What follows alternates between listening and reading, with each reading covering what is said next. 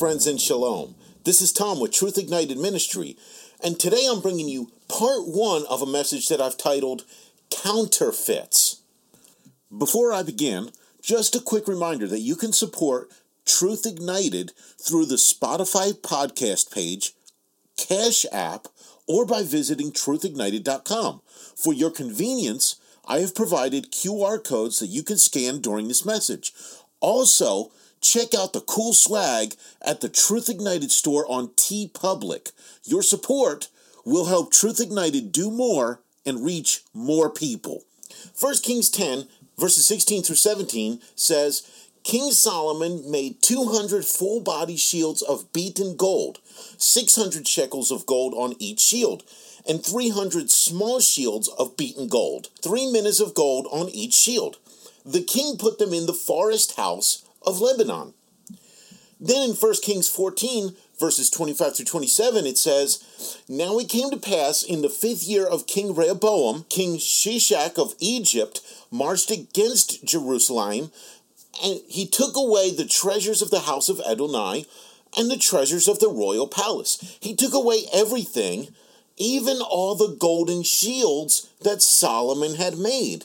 So King Rehoboam made in their place bronze shields and committed them to the hands of the captains of the guard, watching over the doorway of the royal palace. You know, this is a fascinating story, kind of a hidden gem of sorts. In the midst of the reign of King Solomon later on during the time of King Rehoboam, Solomon had created all of these magnificent shields made of gold that were kept in the forest house in Lebanon. Later, a king of Egypt came in and stole the golden shields. What did Rehoboam do? He replaced them with bronze counterfeits. They looked the same. The craftsman may have even been able to get the color to match relatively close to real gold. Now sure, being bronze, they likely tarnished easily and required people to polish them, and that's a process that I'm all too familiar with, as I've polished my fair share of brass while serving in the United States Navy. But no matter how close they may have looked to the original gold shields, they were nothing more than cheap knockoffs. Certainly, we've all had some experience with counterfeit products at some point in time. Maybe someone tried to sell you a Rolex watch or a Gucci bag. During my time serving in the Navy, I had the opportunity to visit other countries. One time, while sitting on a beach in Mexico, some kid approached me and one of my friends from the ship trying to sell us the Oakley sunglasses that he had. They were a great deal after all. I asked to see a pair, knowing good and well they could not possibly be real. You know, they look like the real thing from their outward appearance. You might never know they were fake. Until that is, he handed me the pair that I asked to see, and immediately I could tell just by the feel of the material that they were made from that they were far from being authentic Oakley sunglasses. More and more, I'm seeing so-called Christians using cuss words and drinking at bars and talking about going to nightclubs and all sorts of things like this. And these are the things that traditional Christianity speaks against. Not even getting into things that most Christians don't obey due to their ignorance, like the food laws, keeping the Sabbath day, or celebrating the biblical feast days. I'm not talking about the folks that might say, well, you know, I kind of believe in God, I guess. I mean, I'm not really sure. My mom goes to church, and she took me to Sunday school as a kid, and I suppose I still sort of believe that kind of stuff. Look.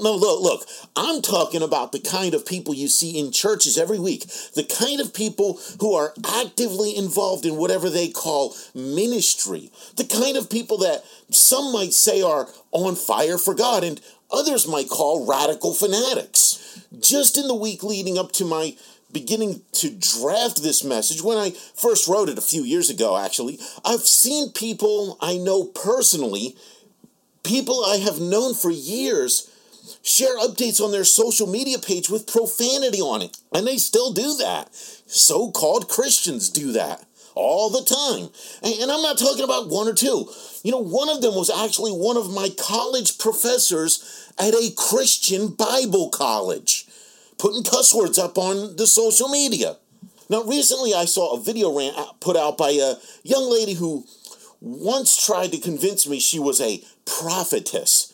You know, she bragged to me about how she had predicted things that have come true. And in her video rant, she was complaining about something and cussing. On top of that, her social media picture at the time of this rant was an image that looked like a gypsy or a witch, you know, wearing all black and including a black veil over her face. You know, we need to be very careful because there are people out there trying to convince us truly committed believers that they're one of us. Just because you accurately predicted something doesn't make you a prophet or prophetess of Yah. If you are on the internet ranting and cussing and representing yourself as a witch, a soothsayer, a warlock, a sorcerer, a wizard, or whatever, then that's exactly what you are. But you are no representative of Yah, that's for sure. There actually is an organization, you know, called Christian Witches, whose motto says that they love Christ and witchcraft and refuse to give up either.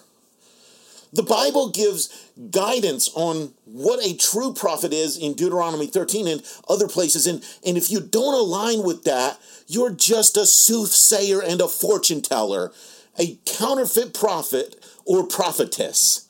Not so long ago, I was helping out some Christian friends. At one time, the couple had shared with me that they refused to watch that movie Noah from several years back. You know, the one that was starring Russell Crowe. Because all of the Christian reviews advised against it as it was produced by an atheist on a mission.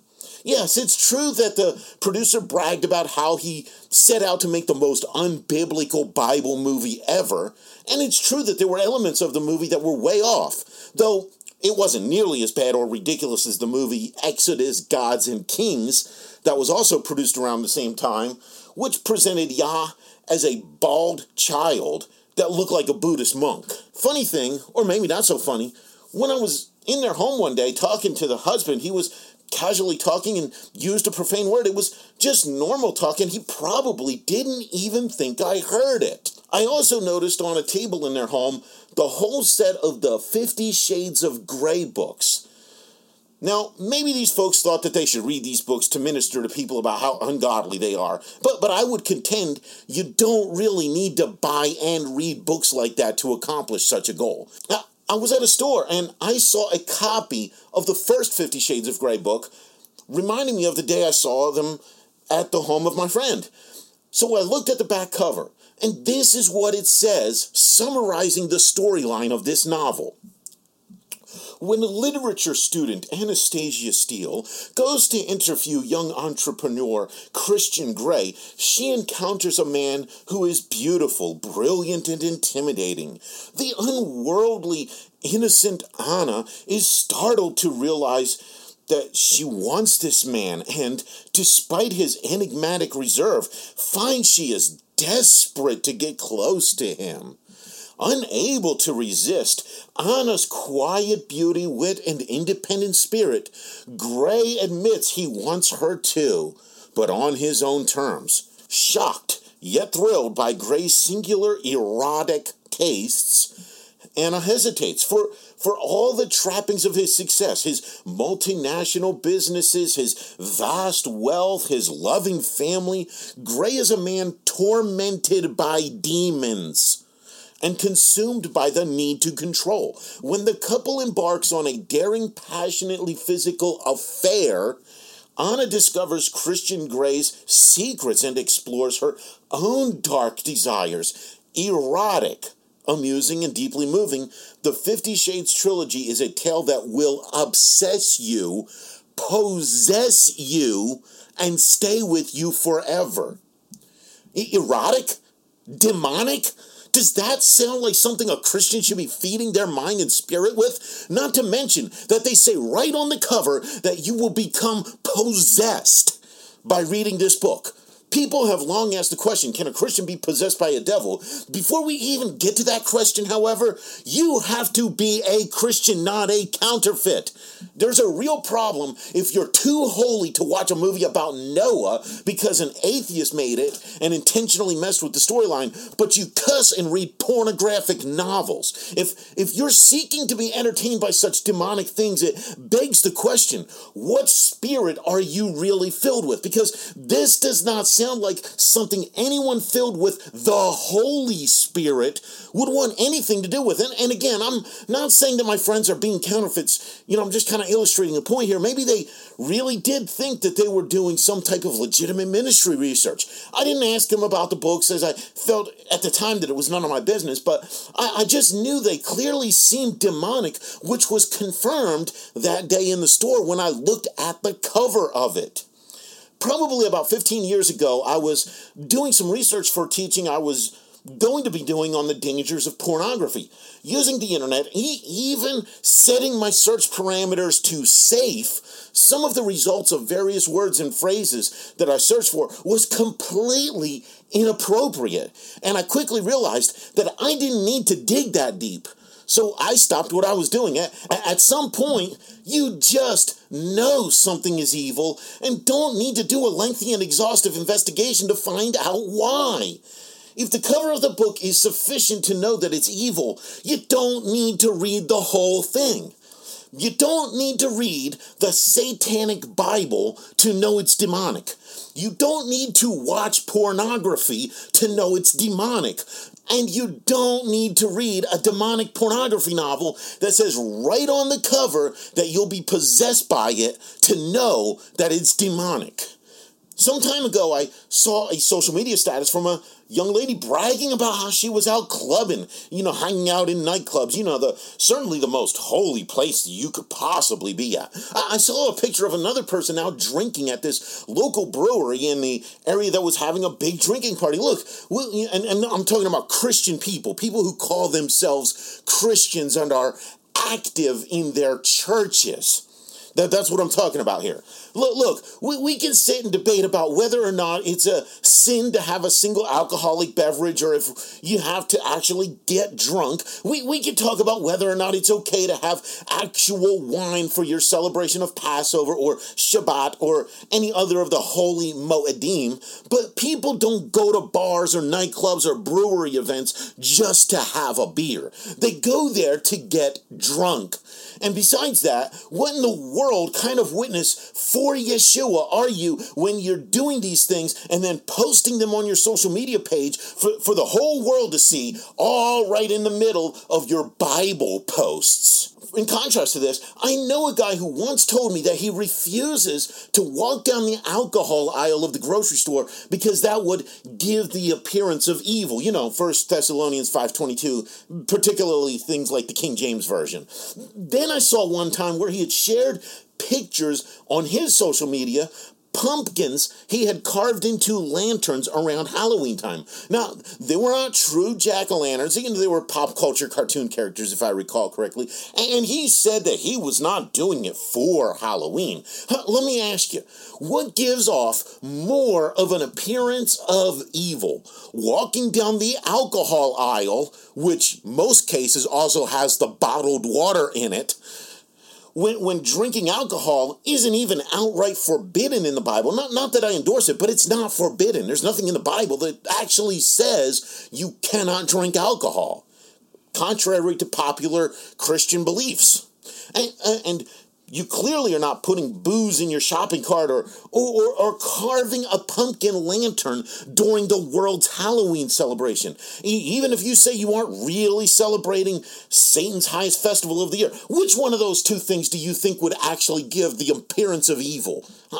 I also know plenty of professing Christians who seem enamored by modern culture, embracing many of today's fictional comic book and cartoon characters. They seemingly don't know or simply don't care that characters like Marvel Comics' Thor is based directly around a pagan god from ancient Germanic, Norse, Viking mythology.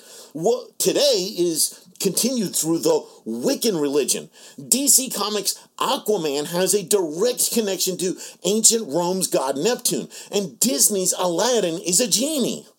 I could also talk about things like unicorns and mermaids, of which I have full studies available at truthignited.com where you can read about them, because unicorns and mermaids are heavily inundated and very important to the witchcraft religions.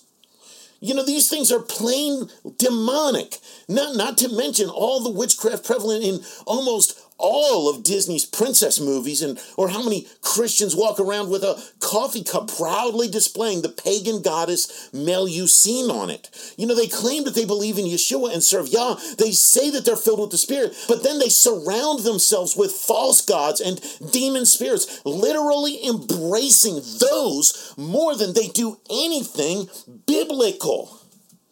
How is it that people who have such a strong facade of Christian faith are in reality so fake? How can somebody filled with the Holy Spirit of God Almighty even be attracted to these things, let alone be entertained by them? Has the Christian church of today become Solomon's forest house, where the gold has been replaced by bronze, and we don't even have discernment enough to recognize it? Repent, for the kingdom of God is at hand. I want to talk about this counterfeit Christianity. 2 Corinthians 11:4 from the Living Bible says, "You seem so gullible. You believe whatever anyone tells you, even if he's preaching about another Jesus than the one that we preach, or a different spirit than the Holy Spirit you received, or shows you a different way to be saved. You swallow it all." And from the Amplified Bible, it reads this way: "For you seem willing to allow it if one comes and preaches another Jesus whom we have not preached, or if you received a different spirit from the one you received, or a different gospel from the one you accepted. You tolerate all of this beautifully, welcoming the deception." I chose these two translations of this verse because of the last sentence used in each one. The Living Bible says you swallow it all, and the Amplified Bible says you tolerate all of this, welcoming the deception. I believe one translation says that you're gullible. You're just gullible.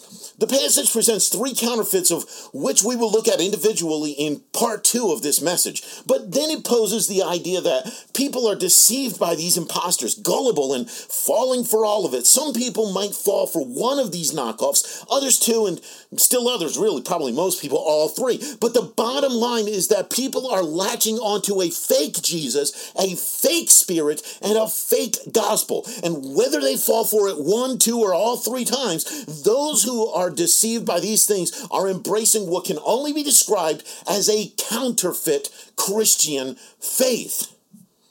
I'm well aware that many are looking to get away from using the term Christian to identify their faith in Yah through Yeshua, their Messiah. It's not my objective here to discourage or encourage this behavior. I've come to prefer identifying myself simply as a believer in Yah, or God, a follower of Yeshua, and a recipient of the Ruach HaKodesh, which is most properly rendered Spirit of Holiness.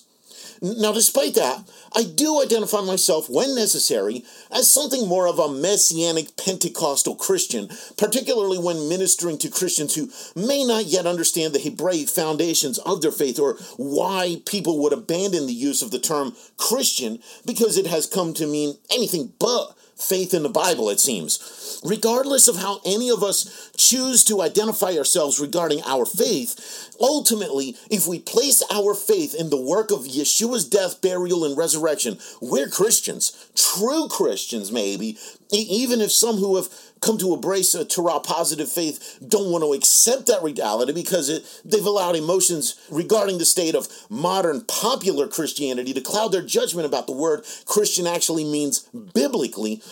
But this means that we have to deal with those who are counterfeits, those taking the title of Christian and not living like Christ. Yeshua, the Jewish rabbi and Messiah, who constantly and consistently taught his followers to live by the Torah of Yah.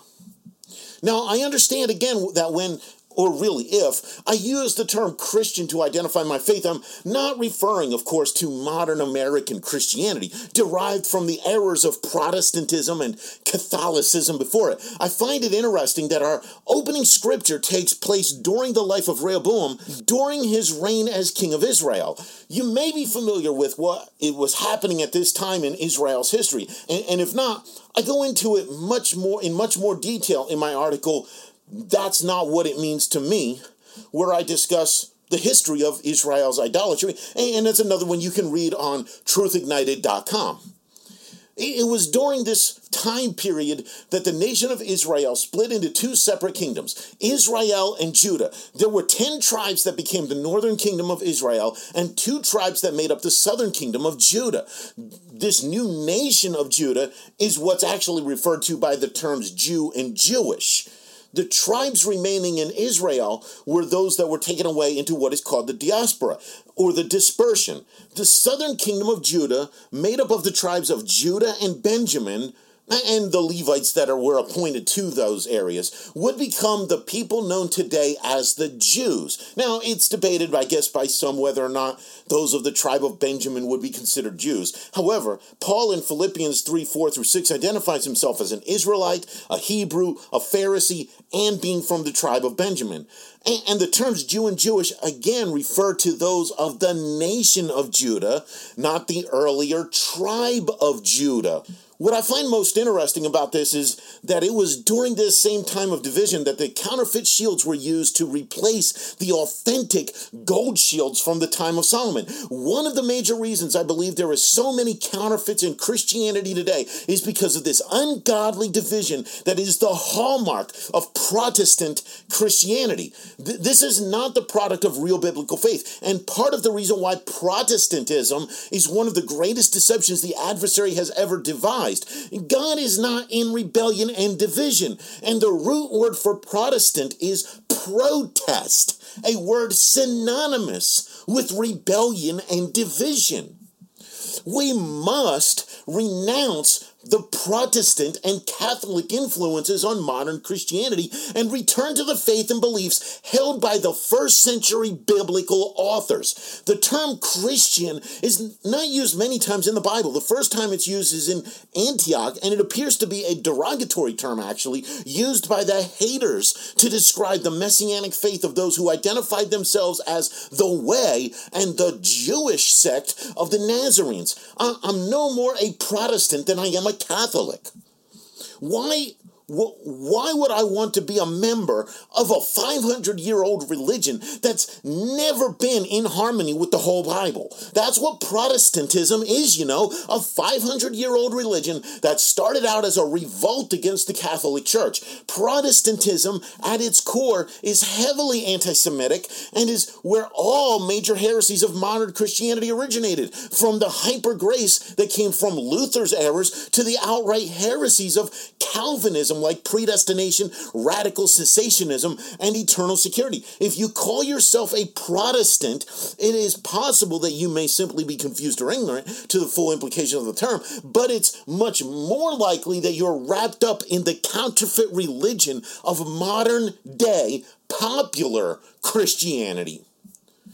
Have you ever stopped to think why there are over 40,000 Protestant Christian denominations? And that's just in the United States. I've heard that if you include denominations outside of the United States, it can be in the hundreds of thousands. It's because every time someone has a protest with the unbiblical doctrine in the Protestant church that they're in, they start a new church in protest. They call it a church split.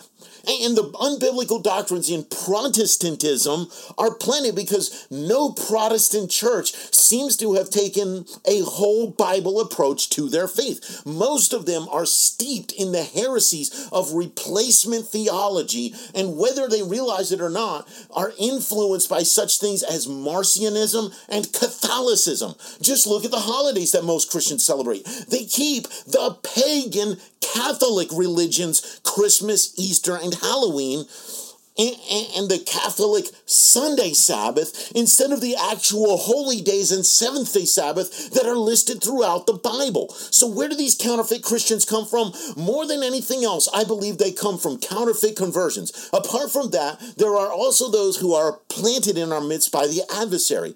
To look at these two issues, we'll look at two familiar teachings of Yeshua. And as I bring this first part of the message towards a close, we're going to talk about the wheat and the tares and the sheep and the goats. Matthew 13, 24 through 30, says, he presented to them another parable, saying, the kingdom of heaven is like a man who sowed good seed in his field. But while the men were sleeping, his enemy came and sowed weeds among the wheat, and went away. Now when the stalk sprouted and produced grain, then the weeds also appeared. So the slaves of the landowner came and said to him, Master, didn't you sow good seed in your field? Then where did the weeds come from? But he replied, an enemy did this. Now the slaves say to him, do you want us then to go out and gather them up? But he says, no, for while you're gathering up the weeds, you may uproot the wheat with them. Let both grow together until the harvest. At harvest time, we will tell the reapers, first gather up the weeds and tie them in bundles to burn them, but gather the wheat into my barn.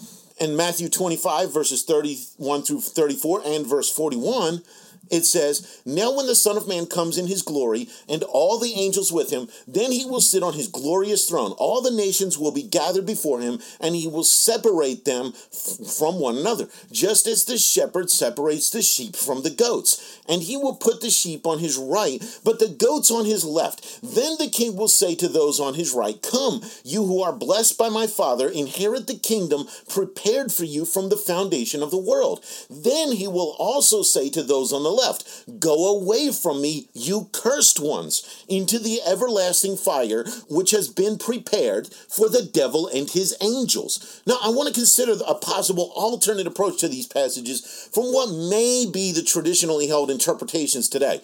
This is not to say that the traditional meanings of these passages are wrong.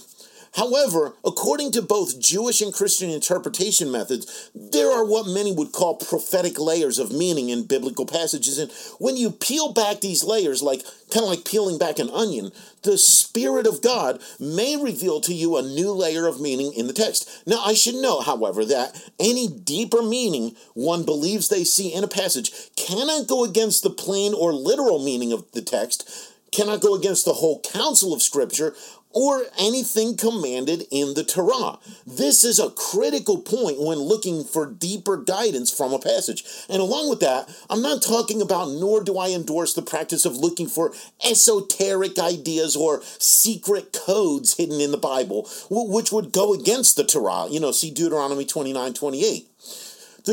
Traditionally, these passages have simply meant to Christian beliefs that there will come a time when the saved will be separated from the unsaved. While this is certainly true, I think once we go beyond this surface meaning to each statement, we can find something a little more concerning, something that directly affects the state of the body of Messiah. First, consider the passage of the wheat and the tares. In this account, we find that the tares are weeds that the enemy sowed in a man's field. Consider for a moment that the field is not the whole world, but the body of Messiah, or even any given local church congregation or fellowship. As shocking as it may seem, there are those in the body that are direct plants from our adversary, Satan. For example, while I don't want to come out and directly accuse anyone of being such a person, it would seem at least some of the examples that I've given in this message up to this point could fit the definition of tares or weeds among the wheat. After all, true holy people of God are not entertained by pornographic novels or present themselves in a manner that looks like literal witchcraft, or attracted to movies with the gods of pagan religions, even if they're rebranded as comic book characters. One thing about tares that is often noted by Bible teachers who refer to this passage is that the tares look a whole lot like the wheat. That is, until the time of the harvest comes. And only when the fruit of the wheat and the fruit of the tares are revealed does one see the difference. So then the tares may represent not just the generally unsaved of the world, but also, more specific to the body of Messiah, those who are planted by the enemy, those who do a good job imitating Christians in order to mislead people. This is one of the best reasons to follow the Bible and not other Christians.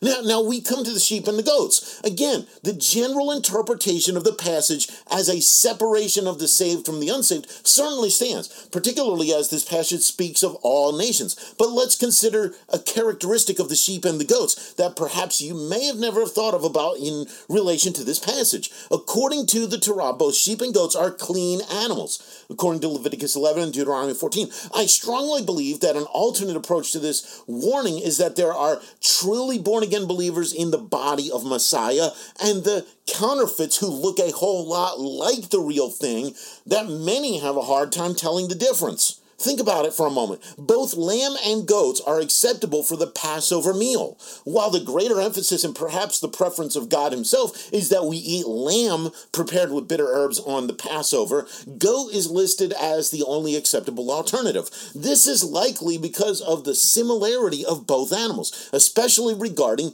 cooked meat. Consider the separation of the sheep and the goats as a separation of real Christians from counterfeit Christians. So, with these views in mind, we've got a separation of the body of Messiah from those planted in the body by our adversary, then a separation within the body itself of those who are real from those who are fake. 1 Peter 4:17 says, "For the time has come for judgment to begin with the house of Yah." If judgment begins with us first, what will be the end of those who disobey the good news of God? Now, I don't know if I will ever understand why people choose to practice a religion they're not passionately and wholeheartedly committed to. But at some point, everyone will have to give an account to the master. If you're not taking this thing seriously, then you're gambling with eternity. Are you sure that you really want to do that? And folks, this is where I got to conclude part one of the message, but we're going to pick up in part two, and we're going to talk about those 3 points from 2 Corinthians 11:4 individually. The counterfeit Jesus, the counterfeit spirit, and the counterfeit gospel. Hey friends, I want to thank you for taking the time to listen. If this message has impacted you, please feel free to share it with others. If you're enjoying these teachings, be sure to subscribe and consider becoming a $5 or $10 monthly partner. If you want to make a larger donation, please contact ministry@truthignited.com. If you're interested in more teachings like this from Truth Ignited Ministry, be sure to check out the website at www.truthignited.com and follow Truth Ignited on Facebook, Twitter, YouTube, and Instagram. I'll see you next time. Blessings and shalom.